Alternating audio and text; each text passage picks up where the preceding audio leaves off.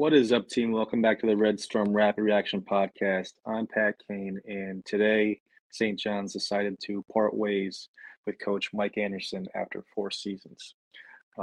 It was not the successful tenure most of us hoped when he was hired.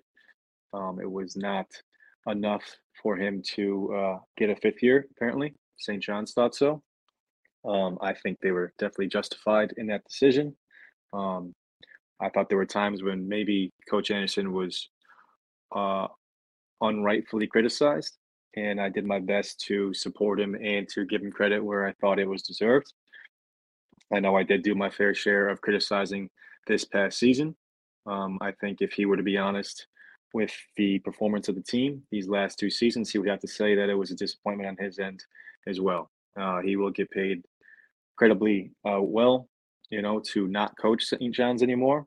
Um, I obviously feel bad for a guy who loses his job, but I'm sure he will recover fine and be able to enjoy himself um, in this part of his life. And maybe he'll go find another place to coach and find some success. I do want to make sure we point out some of the things he was able to do somewhat well at St. John's. It wasn't a disaster by any means, from my point of view.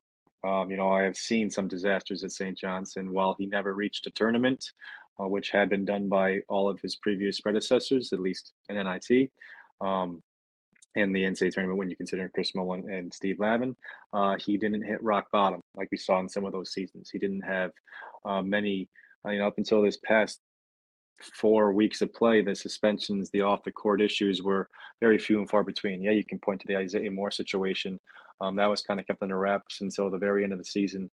Doesn't mean it didn't happen, but there was a lot of, you know, under the table stuff that would go on under the Mullen and the Lavin years, and you never really were sure what would happen in terms of ineligible players or suspensions. Not to take anything away from those guys, and we could talk for hours about the positives and negatives of both those coaches as well.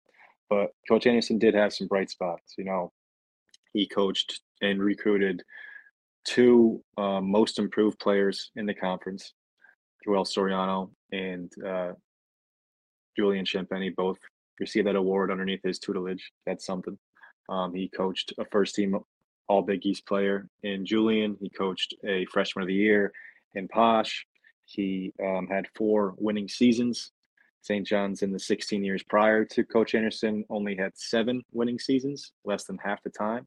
Now, of course, those winning seasons were fluffed up some by the out of conference slate, and he only had one conference winning season, and it was 10-9, so not anything to write home about. But overall, St. John's wasn't a laughing stock. I didn't think under Mike Anderson. We didn't catch any headlines for being good. We were never really a talked about team, and living in that mediocrity range is not fun and it's not exciting. And it's trust me, I was ready for change, but it wasn't embarrassing, I thought. And I'm not saying, yeah, congrats on the not embarrassing performance. I'm just figured it was meant to be said, needed to be said. And in his first 2 years, I thought he slightly overachieved due to the limited expectations he had when he took over the job. Um, and I thought after the end of the second year, you know, where he improved the team and we did finish 10-9 and tied for fourth in the Big East, I thought there was some serious positive momentum going forward. Um, that 6 game winning streak in the middle of the Big East, knocking off some teams, including that road win at UConn, and feeling like we were a team building towards something. And I don't think enough is talked about uh, following that season. The weeks coming after that, after I thought, from my perspective, we had momentum as a program. We saw 7 guys transfer out, and some of those guys, and definitely mostly including Williams and Erlington, two of my favorites, caught me by surprise. And I voiced then that I didn't think it was a obvious upgrade, even with the transfer talent we brought in that year, which included Joel Soriano and Aaron Wheeler, that we were going to see improvement the next year. But still, even still, I thought the third year was a big disappointment. We went from positive momentum, the trajectory going towards a consistent team, I thought, to losing the momentum right after the season ended. Couple that with a rough end of the season, losing the Big East tournament and not taking the NIT invite. A lot of that might be contributed to the COVID year, might also be contributed to the obvious strife going on in the locker room, apparently. But that's really the turning point in my mind of when things start to go downhill. And then he coupled that with a disappointing third year. Even like I said, I wasn't necessarily guaranteeing or expecting. You never want to guarantee an NCAA tournament for St. John's, but even expecting an NCAA tournament that third year with the transfer turnover. But I thought the play we did see, no matter what, was underwhelming and disappointing and below board. And this year was a do or die year, and Coach Anderson doubled down on it. And he said this was his most talented team at St. John's. And again, he said the expectation is to definitely make the tournament. And we failed to do that. And this is where we get to, letting him go after giving him an extension 2 years ago and paying him very well to do so. And now the answer for St. John's, as it always has been, is can they get it right?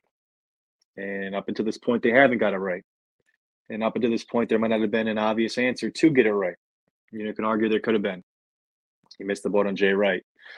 The whole Calipari fiasco, the cancer allegations and all that stuff. We don't have to go down to St. John's history. They can erase all that bad history by making one simple phone call and doing everything the guy asks. There is a Hall of Fame coach right down the road who apparently wants to stay in New York and coach St. John's. And if he can't get it done at St. John's, then you can rest assured know that it can't be done at St. John's. So roll the dice, St. John's, and take the most obvious bet possible and call Rick Pitino and answer every demand he has. Give him every travel request, every recruiting budget request, every assistant coach budget request, everything he needs, trips to Saratoga in the summer. Obviously, you got Wingfoot right there. And you take him and you let him lead this program and you learn how to run a big-time program while he's showing you firsthand. And then in 5-6 years from now, whenever he decides to call it quits, you have rehabilitated a program that will be desirable to a much more large group of candidate pool, of a pool of candidates, or a candidate pool, however you want to fucking put it, all right? St. John's has an obvious choice right there in front of them, and it seemingly looks like they know it, and they're making the right strides to get it done. They just have to make sure they don't get caught up in any hurdles or any tape, or they let a school come to the last minute and offer a better package. If he wants to be in New York and he believes, like he has said in the past, he can succeed at St. John's, and he wants a challenge, perhaps, a pressure cooker. Coach Rick Pitino has done a lot of things in his career. He's won a national championship. He's actually won 2, depending on who you ask. He's been to 7 Final Fours. He's won 3 SEC Coaches of the Year. He's won 2 MAC Coaches of the Year. He won a Conference USA Coach of the Year. He won a National John Wooden Coach of the Year. But he's never won a Big East Coach of the Year. Could he get that done at St. John's? Not fucking Georgetown, please. Could he bring us back to our once proud times and even higher levels of success? I think the answer to that is yes. And I think if you're Rick Pitino, you believe it is yes. So now we're once again in what seemingly is the most exciting period of St. John's fandom. The coaching carousel. The excitement to what could be next and what has led to the eventual perpetual downfall and re-engagement of that same cycle 4, 5, 6 years later. Let's end that cycle. Let's do the obvious thing for once and take whatever means necessary to do it. All right, Rick Pitino is a fail-proof, surefire coach, and you've got a chance at St. John's to right so many wrongs. Yes, you might get 1 out of 10 media blowback about his past. 90% of it's going to be positive. The college basketball world is going to love it. They are going to eat it up, soak it up. You'll be on the front page of every news. You'll be on PTI. You'll be on SportsCenter. You'll be all across Fox Sports and everything talking about Rick Pitino and St. John's. It is such an obvious answer, and I am so happy that it at least seems, from the outside perspective, from the news today, that St. John's is headed in that direction. But heading there is not enough as getting it done, and you've got to get it done. And let's take a look quick at why you have to get it done. Rick Pitino's year-by-year coaching record prior to his run at Iona. All right, this is 31 seasons. Boston University, Providence, Kentucky, and Louisville. In those 31 seasons, Rick Pitino's teams and 16 of them have reached the top five over half the time. 16 of the 24 years when he was at Kentucky or Louisville, they reached the top five. You're really not supposed to reach the top five in Providence or Boston University, so I won't hold it against him. 16 to 24 years at Kentucky and Louisville, his team made it at one point to the top five in the AP poll. In 23 seasons out of those 31 seasons at all four of those schools, he reached the top 20. 22 of the 24 times at Kentucky and Louisville, he reached the top 20. That is sheer dominance, sheer excellence. And if you're wondering why we don't see Rick Pitino's name listed when we saw the Mike Anderson, courteous, never had a losing season record flash up, it's because back in 1980-81, he was only 13-14 for Boston University.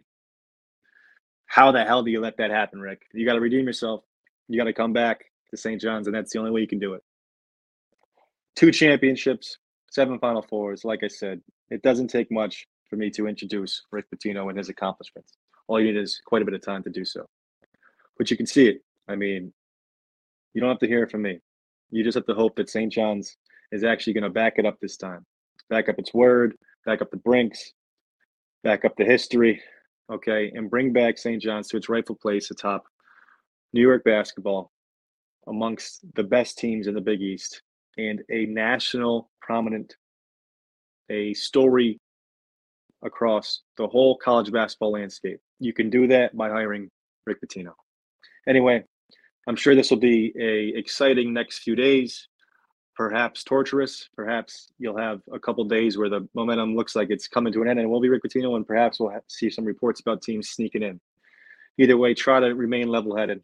Try to trust St. John's until they show us again they can't be trusted. If the reports are true today, then we should be trusting them. I hope it does come to pass and that Rick Pitino is the head coach of St. John's next year. Until then, we will cross our fingers, and I will continue to keep you posted the best I can. But thank you guys for tuning in. For Lou Carnesecca, I'm Pat Kane, St. John's, Red Storm Rapid Reaction Podcast. Peace.